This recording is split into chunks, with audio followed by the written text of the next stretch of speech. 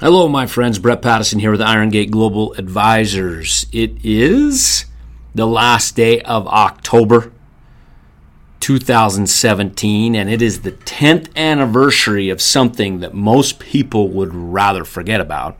On October 9th, 2007, that date marked an all-time high at that time for the S&P 500. Now, in October, the storm clouds were brewing. In 2007, 10 years ago, prior to that equity high on October 9th, two hugely leveraged subprime hedge funds managed by Bear Stearns had gone bankrupt. The so-called recession-proof housing market was showing cracks. And from that moment forward on October 9th, for the next 17 months exactly, the stock market would decline as much as 57%. It was the worst decline we've seen in the stock market since 1929, the Great Depression, through 32. Absolute, just horrible market. So the question that we get from people as we review risk in their portfolios and a plan and retirement income and all those different things, the question comes up occasionally, which I'll pose now, which is, if you would have bought an index on October 9th, 2007, right at the very top, right at the tippy top, where do you think you would stand now with that investment? So if you bought an ETF or a mutual fund that tracks the S&P 500, where would you be today?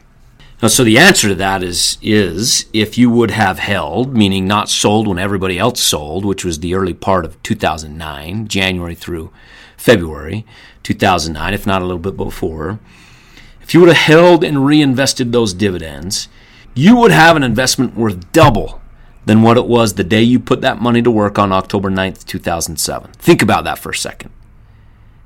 Including the largest decline since 1929 in the Great Depression, that index investment would still be worth today double. The compound annual rate would be 7.2% if you reinvest those dividends. Now, the long-term compound annual rate is 10%, so not as good as the long-term average annual compounded rate of the market, which is 10%, but still 7.2%, not shabby. Now, there's four things that we can learn from that example of investing October 9th, 2007.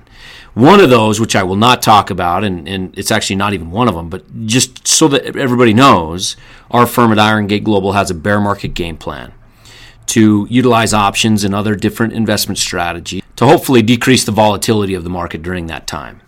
I'm not going to get into those strategies. If you want to talk to me, and we've talked about them at length on our website and other places, but feel free to reach out. Now, the four things that we can learn from that. Number one, patience, discipline, and not following the crowd are critical. And it's all behavioral. Behavior can either help your investments or completely destroy it. And most of the time, it's completely destroy it. The second thing that we can learn from that is very few people know what kind of risk they have in their portfolio. If I pose the question, if we get another 2007 and 8 type market where we're down 20, 30, 40, 50%, how much would your portfolio go down in value? Very, very few people can answer that question. We can tell you in about 20 minutes, we can answer that question for you. And if you go to igga.com/risk, that's the start of us being able to answer that question. And it's very simple. If you want to know, go to that URL or send me an email, igga.com/risk. The third thing that you can learn from this that is really underappreciated is the value of equities. Look, equities, meaning stocks, outperform everything long term.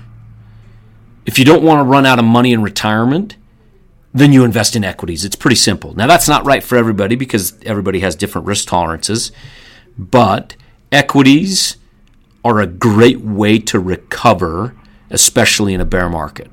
To buy them when everybody else is selling them. That's the key.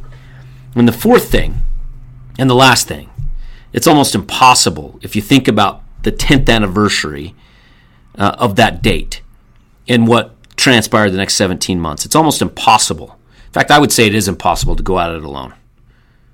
I left a very comfortable job at a big brokerage teaching teaching people during that market, and very few succeeded because they all followed the herd and their behavior was whacked.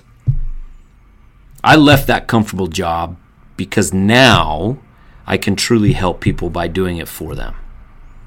Do you have any questions about anything we've discussed? Feel free to shoot me an email at Brett, BRETT, at IGGA.com. Certainly we'd love to help you, but I hope most importantly that you learn that, hey, even if you invest at the top, if you stay true to your plan, you're going to come out ahead. Thanks, folks. This is a purely public broadcast and is not intended to be personalized financial advice for any individual's specific situation.